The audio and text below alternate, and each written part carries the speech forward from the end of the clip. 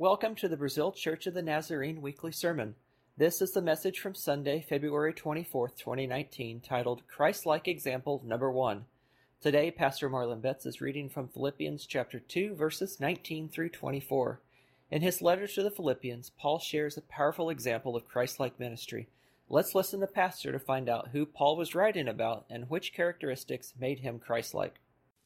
We are excited to be able to open God's Word, share with you from His Word. I just wanted to stop for a moment, give you an FYI note that we're going to be spending one more Sunday in Philippians as we've been working our way through. And then we will be preaching a series for Lent called For God So Loved.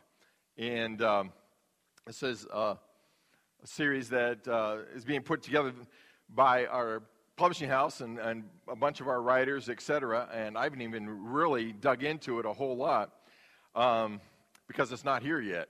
And I'm a person who works on my sermon the week before. So I knew a few pastors that were 2 or 3 months ahead in their sermons, but I just kind of make it Wednesday and to Sunday and Wednesday to Sunday and Wednesday and keep going. But Lent, we've been discussing this. I think this is my 5th time here, and so it's a concept that there's a 40-day period, 47 if you count the Sundays, between Ash Wednesday and Easter Sunday. And Lent is a time when we voluntarily give up something that we love in order to show Jesus that we love Him more. It's a time of fasting. That's what giving up means. And traditionally, in the church, Christian church, they gave up meat. And so for 40 days, they would not eat meat. On Sundays, you didn't have to. It's a feast day. Sunday's a feast day. It's a day to celebrate. So you don't have to fast on Sundays. That's the way they looked at it. So it's 47 days, but 40 days of actual fasting if you want to do that. Modernizing it now for a lot of Christians, and it's give up chocolate. That's what a lot of women have done, or sweets, or ice cream, or soda. So it's something that you love. And for today's culture, for young people especially, it's probably give up video games. That would be a tough one. Or Facebook, for some of you, right, that are into social media a lot. Or it could be your soap opera that you can't live without. I don't know what it is. But to think about this, because you got a week and a half, and begin to think and pray, Lord, I love you so much. I want to prepare my heart for the celebration of Good Friday, Easter. And during this period of 40 days, I want to give something up that I love in order to tell you I love you more. And so that's what Lent is about, and it's only as good as the way you participate and choose to participate. Because every day when you're craving that chocolate, or that coffee, or that Mountain Dew, or that, you say, I love you more. But boy, this hurts. And it gets you through that. And I just want to share that with you because it's your personal decision to do whatever you're going to do. And if you fail, you start again the next day. Right? Right? That's the way it works, because sometimes you give in. But just try to do that. Discipline yourself. Go 40 days without TV. Go 40 days without your phone. Well, I just blew that. Go 40 days without something and see how it changes your life as you spend that time talking to God about your relationship with Him. It's not just going without, it's going without in order to go with more of God. The two go together. And in honor of this, the board said to order 30, so I have 30 books, devotional books, They're everyday devotions from Ash Wednesday all the way through to Easter Sunday. And by getting them in quantity, I got them for $6 a piece. And not counting shipping, but I don't care about that. But if you were to order these from our Foundry Publishing, it's $12. So, I mean, it's half price offer today and today only. One per family. And that you stop by in the back, and I'll be selling these. And it's up to you. This is not a requirement. It's just if you want to, during Lent, every day, take the time to read a devotional. And it will help you to think about what you're doing. So just wanted to share all that. And Lord, we just want you to open our eyes so we can see Jesus this morning. Reach out and touch him. And if it be your pleasure, Lord, just come and minister to us today. In Jesus' name we pray. Amen. Turn in your Bibles to Philippians chapter 2, and let's stand together. As I said, we have 2 more Sundays to finish this chapter, and today and next Sunday, and then we'll be going into our Lenten series. Philippians chapter 2, you'll see it on the screen, beginning with verse 19. Paul writes, "But I trust in the Lord Jesus to send Timothy to you shortly, that I also may be encouraged when I know your state, your condition. For I have no one like-minded who will sincerely care for your state. For all seek their own, not the things which are of Christ Jesus. But you know his proven character, Timothy's, that as a son with his father he served with me in the gospel.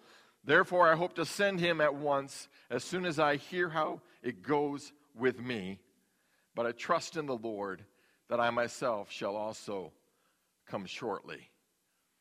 And then he starts into a section on Epaphroditus. So Lord Jesus, we thank you for the reading of the word and pray that you'll bless and encourage us by it today. And challenge us to be servants of the Lord, to be Christ-like ministers, just like Timothy was. And we ask this in Jesus' name. Amen. You may be seated. Paul would usually write the personal stuff about when he would visit or who he was sending to visit and stuff like that toward the end of the letter. Greet this person, do that thing. He does a little of that, but here he's doing it in the middle. And remember, when Paul wrote this letter, he was in prison awaiting his trial before the emperor of Rome. And he could very well be executed at any point in time. The trial could take place, and he could be executed. So Paul could not be certain if he would ever personally make the trip to Philippi to see the Philippian Christians again. So here he mentioned 2 men at the close of this middle part of the letter, Timothy and Epaphroditus, whom he was going to send to the Philippian church. Epaphroditus would be whom he would be sending with this letter that he was writing, the Philippian letter. And so he was going to send that. And then he says Timothy he's going to send once he hears the news about his trial and what the outcome's going to be, because he knew that the people there would be kind of anxious to hear about that. So he's going to send Epaphroditus with the letter, and then as soon as they got the information on the trial, he would be sending Timothy to them as well, with the news of whether he was going to be killed, executed, or would continue to serve the Lord. And as I said, normally Paul would include this personal stuff at the end of this letter. Why then does Paul mention these men and their visits in the middle? Because these 2 men, and we're going to look at one this week and one next week, were examples of what Paul has just been writing about. He's taking now the example of Christ and all these other things that he's been talking about, and he's fleshing it out by giving them an example of 2 men that they know very well in the Philippian church. They were men who had let this mind be in you, which was also in Christ Jesus. They had experienced the humility of Christ in their own life. They were working on their own salvation, verse 10. They were not murmuring. They were not doubting, verse 14. You remember these sermons. And they were men of personal integrity who were sharing their Christian witness, verse 15. I mean, these were men like Paul who was pouring himself out for the cause and the sake of the gospel of Jesus Christ. And so the Philippian Christians knew both of these men. And like Paul, these men were examples of the Christ-like life. So today we want to look at example number 1 of being Christ-like, which is Timothy, and next week we'll look at example number 2, Epaphroditus, and then we're going to take a break for Lent. Sometimes it helps to see examples of Christians who live like Jesus. Let me ask you an important question today. Are your words, actions, and attitudes a proper example of what Jesus is really like? When people look at you, do they see Jesus Christ coming through your life? Are you a Christ-like example? There's 3 characteristics Paul writes here about Timothy as a Christ-like example, and a good example for us for ministry. Let's look at number 1. He was genuinely concerned. Genuinely concerned. Now, Paul is going to send Timothy to them for 2 reasons. The first reason in verse 23, that Timothy was to let the Philippian Christians know if Paul was going to be executed or not. The second reason he was going to send him was for Timothy to help the church for a while, maybe even as pastor, and then report back to Paul to encourage him, according to verse 19, with the good news of how the Philippian church was doing. So those were the 2 reasons he was going to send him, giving news about Paul and his imprisonment, and secondly, to encourage, pastor, help the church, and then come back to Paul with a good report that they were growing in their faith.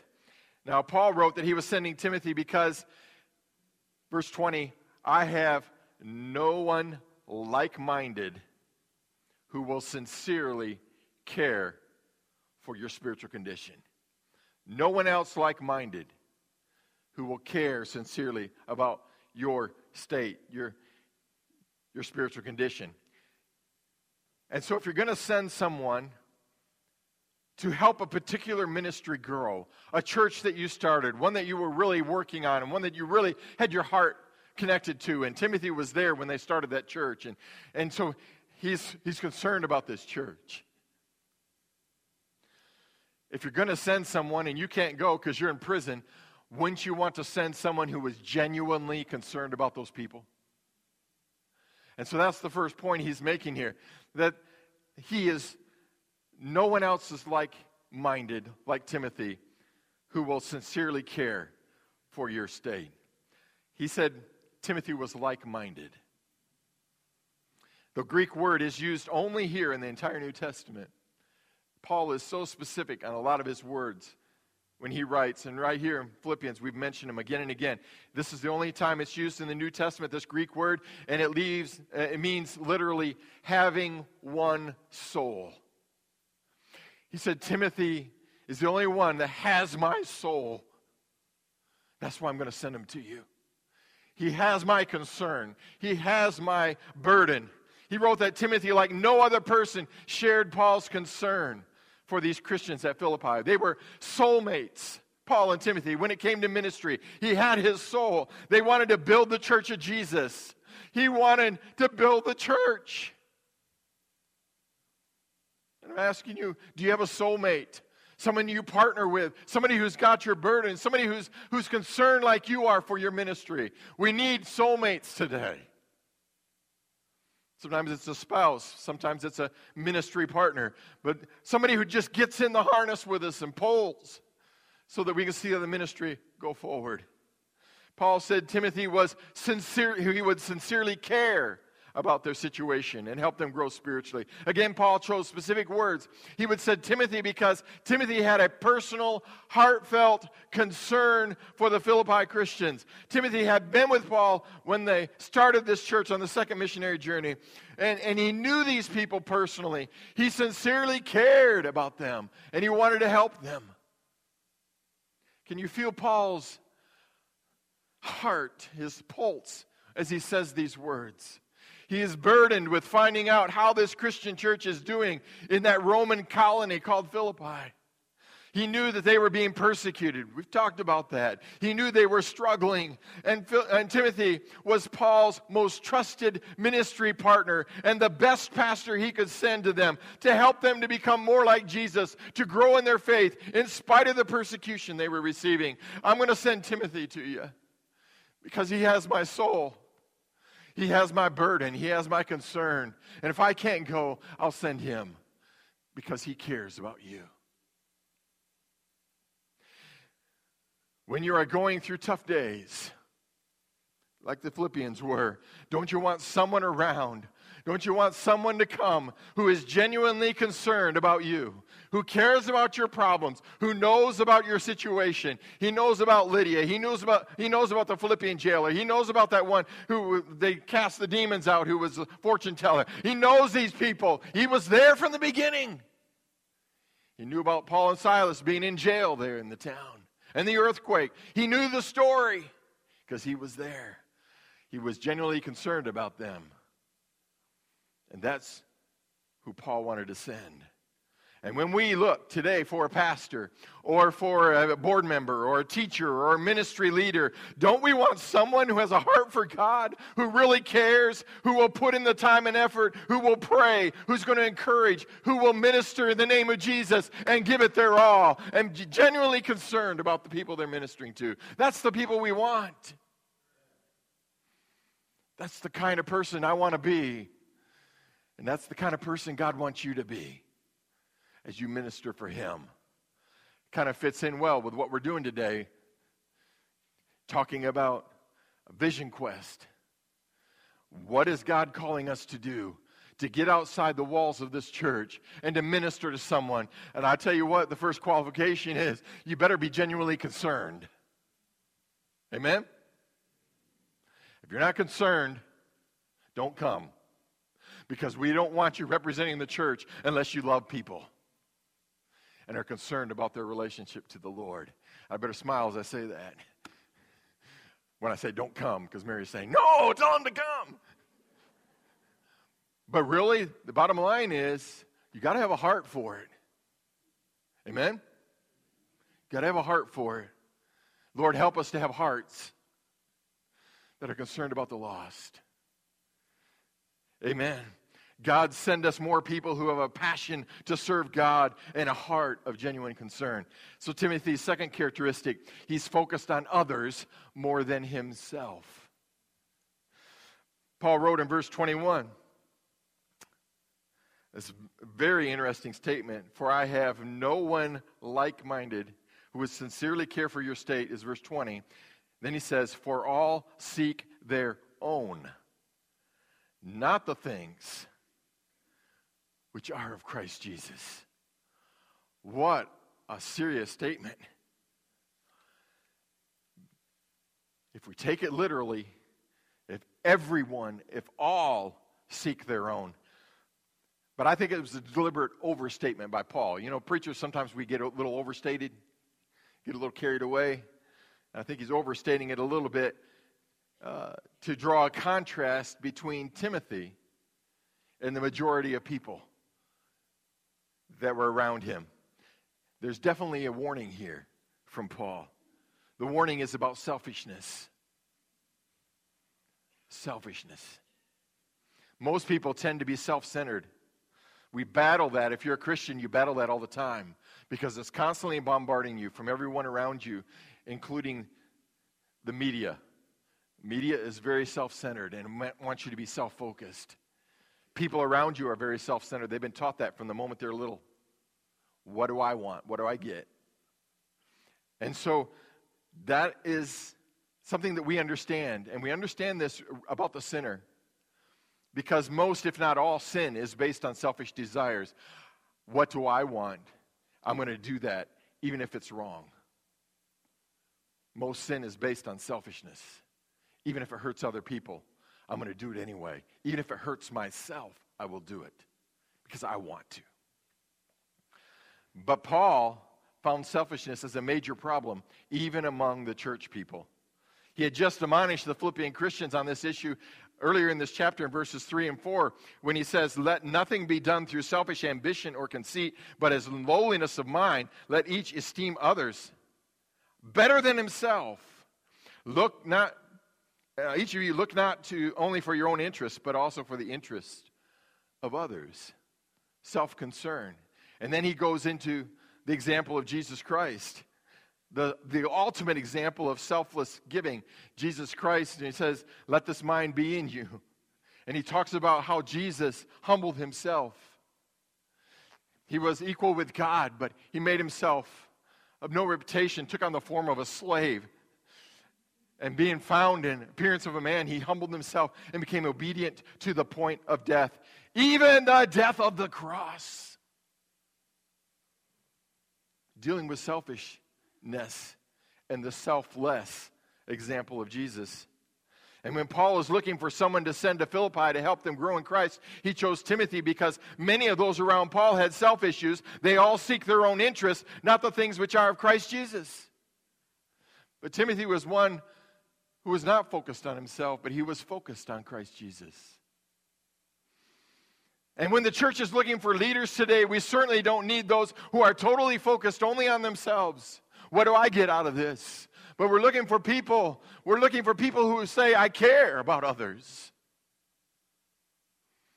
That I can give them my time, and I can give them my efforts, and I will work hard in the kingdom of God and for the kingdom of God. And even go out there to the world today. One commentator I read this week wrote about, Charles Erdman, he wrote about Paul's statement here. He said, there are pitifully few messengers whom the master can send forth today on missions and ministries of love at home and abroad, because the words of Paul are pathetically true. They all seek their own, not the things of Christ Jesus. Pathetically true. He says that the master of all looks over us today. He can't find very many who aren't focused on themselves. I don't want that to be said about Brazil Church of the Nazarene. I don't want it to be said about me or about you. That the only thing we focus on is ourselves. We need to get outside of our four walls and see that we can focus on somebody out there as well. Amen? Boy, Mary, this is right down your alley. And what you're going to say today. And see, God knows what he's doing. You chose this date, and here's this message. It says, don't focus just on yourself. And one of the most defining moments for me as a young pastor in my first church, one that I will never forget, one that shook me to the core of who I was, is we needed a Sunday school class teacher. They had a group of children that were in a different age group than, they were a little older than the little group, but yet weren't quite teenagers yet. And they were coming to church, and I had no one to teach the class, so I called in my best. The ones who were well-grounded in the Word of God. And I said, please, we have this Sunday school class, we have this need. Will one of you please volunteer to fill it? A couple of them were already busy, I understand. But to a person, they all said, we've already put in our time. Not one of them, able, capable people, were willing to take that class. Already put in our time, Pastor. Do you know what that did to me? I'd never experienced anything like that before. I just felt like people were passionate about Jesus Christ. If an opportunity would come up to teach somebody about Jesus, they'd go for it. And I learned a sharp truth that day. And I've never been the same since that moment. My idealism took a crumble.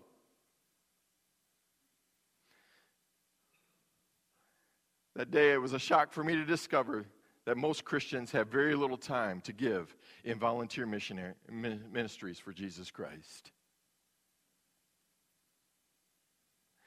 It hurt. I left the room crying.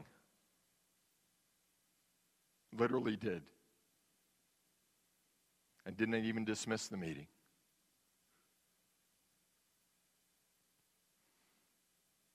believe that was the turning point in that church. And that church voted to go inactive a few years later. God gave us an opportunity, but they said, we've already put in our time. I believe that is why the trend today, this selfishness, this inward focus, instead of outward focus, is the trend today to have large churches, and many people go. Because you go to a large church, what do? You hire professionals to do the work ministry. They work 40 hours a week, so many of the Christians don't have to. They still need volunteers to help them out, understandably so. But so many can attend the church and sit back and hear the professionals sing, and hear the professionals lead their Sunday school class, and hear the professionals do this and the professionals do that. And that has been our tendency in America. But ladies and gentlemen, it's time for us to wake up. Because God, if he was calling professionals, he wouldn't have chose the 12 disciples that he chose. He chose the common people. Why? Because the common people reach the common people. And God wants us, each one, to take the God of our salvation and give him out, as we said a couple Sundays ago, to let the light shine and to hold forth the word. That's our job. Can't keep it to ourselves. We want to hold fast to the word. No, he said hold forth the word. Give it to someone else. Back to Paul's statement.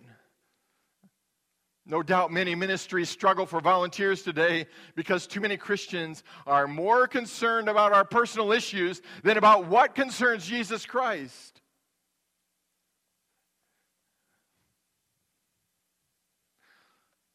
You can't blame me for this stuff. This is Paul writing this stuff.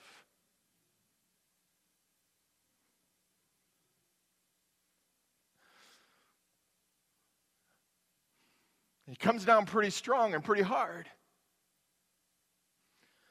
All of us struggle in finding the proper balance between ministry and the rest of our lives. We have so many habits and interests and activities which demand so much of our time that we have learned to accept time wasters as legitimate things. There are needs now when they used to be time wasters. And now they become who we are and what we do. We cringe to think that someone would send us a text and we didn't immediately respond to it. It just drives some people batty. Oh, it went blink. Bling. Somebody sent me a text. We can't wait 5 minutes. The whole world stops, right? I'm serious. It's almost that bad. It's funny. But we'll interrupt conversations. We'll interrupt a date. We'll interrupt whatever it is. Wait a minute, Lord. My devotional time, but my phone just went off.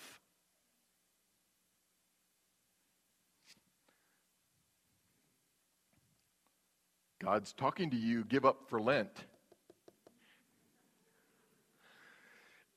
It could just transform your life.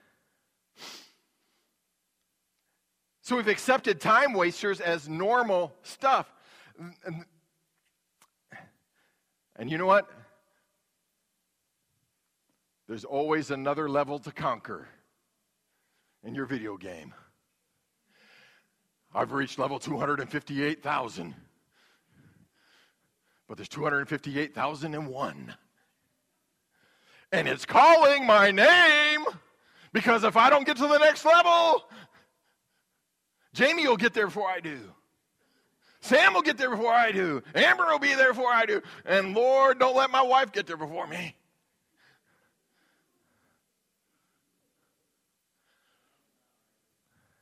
So here we go. I'm just going to get one of those virtual goggles where you...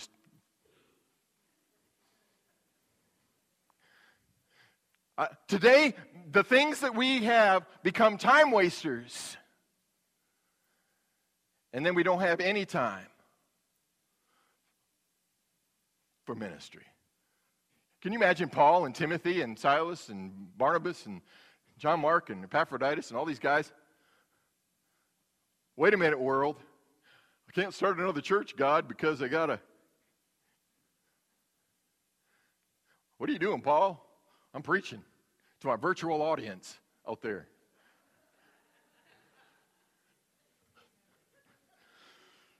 All right. Thank God it wasn't invented back then. Or Christianity would have been stuck in Jerusalem. It had never reached Samaria to the uttermost parts of the world. Just saying. Oh, and our children get so involved in many activities in sports, and we dare not miss it. I mean, my oldest daughter was in choir. My second daughter was in band, so that meant we had to go all the choir concerts, had to go all the band concerts and the football games because they marched. And then my third daughter was sports. She was softball, and then later basketball. And you know what? There's sometimes Dad didn't make it. Ministry called my name, but as much as I possibly could, I was there. It's a part of the process of what we live today. And that was before all this electronic stuff took over my life and yours. You realize how hard it is today to ever set aside time to focus on ministry? I don't think the devil cares what legitimate things keep us focused on ourselves, as long as we don't focus on them and what God is calling us to do. So who has the time for the things of Jesus Christ? Timothy, however, was not like the majority. He stood out to Paul as an example of one who was more focused on others than about himself. Right there at that moment, he was ministering to Paul in prison in Rome. He came and cared and helped. And when Paul needed someone to help the church at Philippi grow, Timothy was ready and willing and saying, I'll go, I'll do it. Every person has issues to deal with. The problems of other people usually seem less important than our own problems. But one of the secrets of ministry is that by focusing on others, you begin to feel better about your own issues and your own problems. As Mary Sue just took a trip to Africa, she comes back with this perspective of how the world really is. Because when you see water shortages like she experienced, and we're just so used to, electricity and other things. And so we don't realize that we are so blessed and so rich and so comfortable here in America. And we're so enthused with our comforts that we don't have time for Jesus.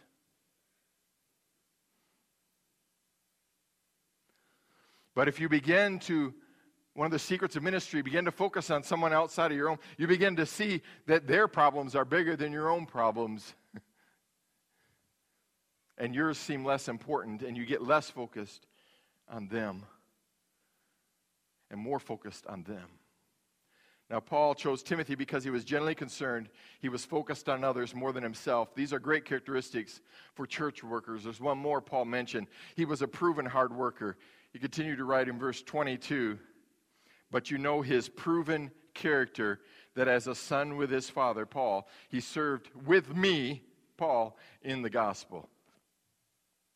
Now, the phrase proven character in the Greek meant someone who had been tested and found genuine. And when it came to the gospel, we need leaders who have been proven to be the real deal. We don't need no fakes peddling the gospel. We need someone who's got a relationship with Jesus Christ. Amen? Proven character. Paul was looking for a hard worker. That's the third point. Who had proven hard worker. And Paul wrote that like a father and son duo, he and Timothy had worked well in ministry together. That as a son with his father, he served with me in the gospel. And over the years, Paul, as the elder, had taught Timothy the younger his trade as a pastor, missionary, evangelist, church planter. And Timothy had proved his worth in the ministry. And whenever there was a church situation that Paul needed to address, but was personally unable to go, guess who he would send? He sent Timothy. I don't have time to tell you all the different illustrations. Thessalonica and Corinth and Berea and Ephesus. And here to Philippi, he sent Timothy again and again when he could not go. And then Paul used the word served. As a son with his father, he served with me in the gospel. The Greek literally served is worked as a slave. Brings us back to Philippians 1:1, where Paul introduces himself and Timothy as bondservants. The word is actually as slaves. We don't like the word slaves. It has a different connotation in America, so we change it to bondservant. And so he used the word served here, but it means slaved. Worked as a slave. And this, interestingly, is the same word that is used of Jesus Christ in chapter 2, verse 7, when he says he took on the form of a bondservant, took on the form of a slave, and humbled himself, became obedient to the point of death, even the death on the cross. See, Jesus is our example of slavery. Not in the sense of America's slavery, but in the sense of giving yourself 100% to the leadership of God, the Father, who tells us what to do, and we say, yes, I will do it, because I'm a slave for Jesus. I'm a slave for the gospel. I don't have time to tell you at all the times Timothy slaved with Paul for the sake of the gospel, but Timothy was a proven hard worker in the ministry, and the Philippian Christians would be glad to have him come in Paul's place and glad to help them grow in Christ and become better Christians and become stronger in the face of persecution and all the things that Timothy was going to do. Every church and every ministry organization is begging for hard-working men and women who will minister for Christ. Besides being hard-working, they need to have a genuine concern focused on others more than focusing on themselves. You feel that concern. You see their focus, and you see the fact that they have a good work ethic. That's what Paul said Timothy had, and that's why he was sending him.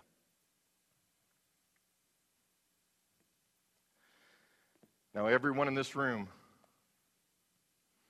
knows that the culture of our society is not the same as the culture of the church, the Christian church. The role models that the world elevates and promotes today rarely have the characteristics that Paul said Timothy had. They just don't have those characteristics today. We elevate them because of their good looks, or their physical abilities. He can shoot a basketball. She can sing. Are they hard workers? Do they have a focus on others? Do they really have a genuine concern? These aren't the characteristics we look for in our heroes today.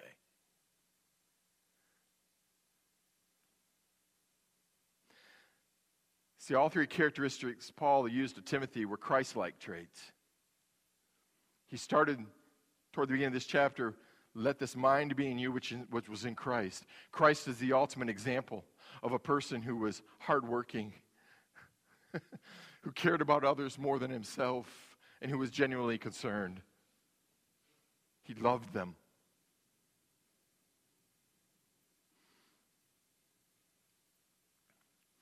The values of the culture around us too often clash with the values of Jesus Christ. And one of our essential tasks as a Christian disciple, and one of the hardest, is to pull ourselves away from the culture of the world around us and learn to look to Jesus as the example, and to men like Paul and Timothy. And we begin to focus on them is to say that's what should be our example of ministry and work. So it takes discernment. And it's one of your hardest tasks to discern. We have to learn to discern the difference between secular values and kingdom, Christian traits, Jesus traits and values.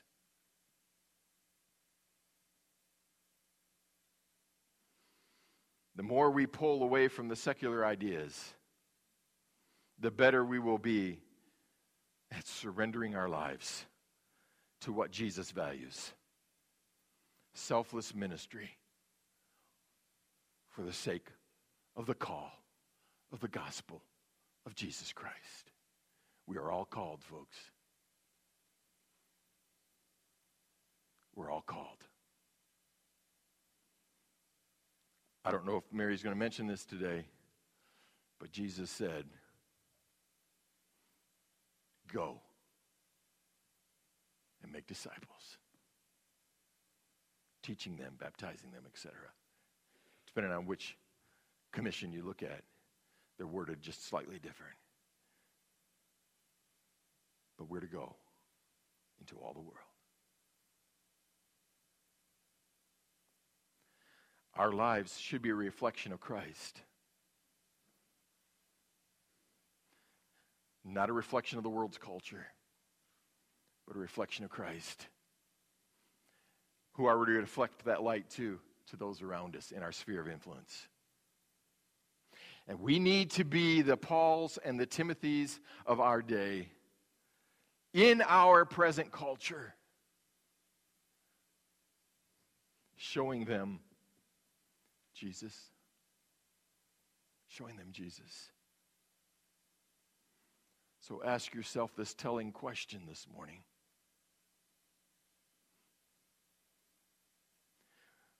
When your friends and family look at you, do they see Jesus? Do they see Jesus? Or do they see a Mariah Carey wannabe? Or do they see a Justin Bieber wannabe?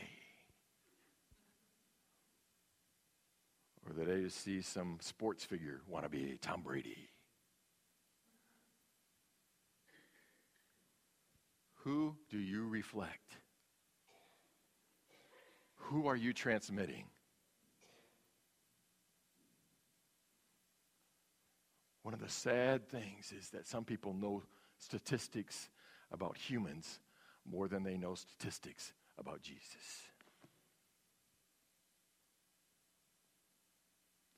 When your family and friends look at you, do they see Jesus? Why don't you ask yourself, no, don't ask yourself. Why don't you ask Jesus that question this morning? Lord Jesus, through your Holy Spirit, would you show us today who we most reflect to the world around us? Holy Spirit, this is your time. Speak to us with genuine concern for the sake of the gospel and the kingdom of Jesus Christ. Amen. As the praise team comes and we all stand together, it's family altar time.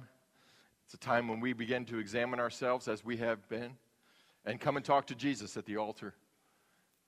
You can talk to him about anything. We've had a lot of loss in our church lately. Another loss this week. We lift up that family in our prayers. But we also want to come and talk to him about financial needs, about personal needs, about decisions, about anything. If it troubles you, it troubles Jesus, and we need to talk to him about it. So as the praise team sings, just come and pray. You can, the front seats, the altar, talk to the Lord, allow him to speak, and you just say yes. And if you say yes, you're going to be doing good, because God's got an answer. Amen? Lord, we're grateful we can talk to you about anything. The losses of life can be devastating. The decisions of life, the hurts, the disappointments, the misunderstandings. And then there, Lord, are personal issues which have to do with, am I really going to follow the cross and Jesus, or am I going to follow the culture of the world? The contrast has been drawn today, Lord. You drew the contrast on the cross. The contrast was plain for the world to see. They didn't take your life, you gave it. You gave your life. Instead of speaking up in your defense, you just allowed them to go through with the mockery of a trial so that you could give your life a ransom for many. Today, Lord, we stand in awe of your example. And we just beg and plead and ask, Lord, that you'd help us to have the mind of Christ. And whatever that means in today's culture, Lord, that we will find it and do it. And be that. Lord, there's big things going on in our world, in our country, and even in our own state. Issues that are very important. Opening a casino in Terre Haute. If all we're looking for is money, then we don't look for the poverty that comes with it. We don't understand sometimes the rules that we make, the laws that we pass, the things that we do, and how it affects things around us.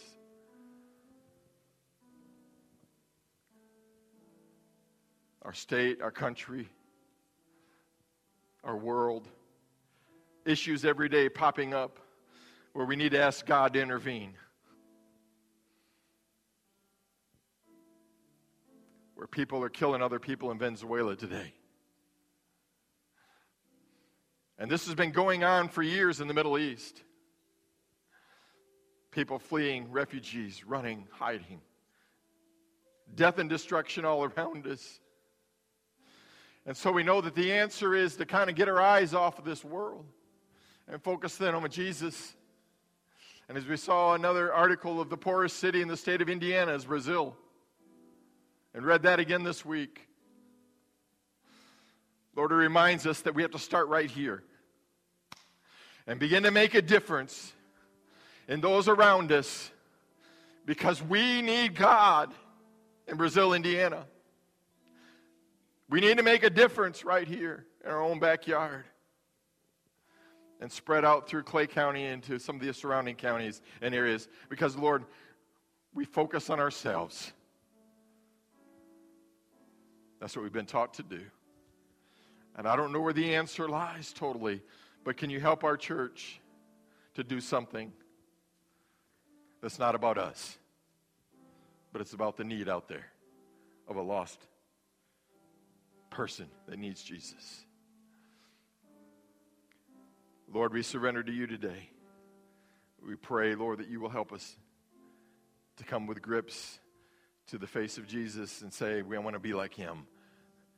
I want to grab a hold of Jesus. I want to get everything that he's got. I want to grow. I want to be more like Paul and Timothy and more like Jesus. Yes. So, Lord, now as we change and start worshiping you for the remainder of this worship service, we just want you to come and minister to our hearts and help us to realize that you are number one. We've talked to you now about our problems. Now we want to thank you because you are the answer. You, Lord, are the source. You, Lord, answer our problems and meet our needs, and you will guide us each one every step of the way. And we pray for the Barnett family today and for the Schaefer family today. And we continue to remember the Bechtel and Breeden families, and we lift up the Rogers family today. We know, Lord, that you care about these burdens and these needs. We love you, Jesus. We worship you now, Jesus. Amen. We hope you enjoyed this sermon. If you're looking for a church in the Brazil, Indiana area, the Brazil Church of the Nazarene invites you to join us as we seek him, celebrate him, and serve him. Sunday morning, we have Sunday school at 9 a.m. and worship at 10 a.m. During worship, we have We Worship for preschool-age kids and a children's church for elementary-age kids. For this information, news, a schedule of events, and more, please visit us online at brazilnaz.com. That's BRAZILNAZ.com. Or visit us in person at 1002 East National Avenue in Brazil. Thank you, and God bless.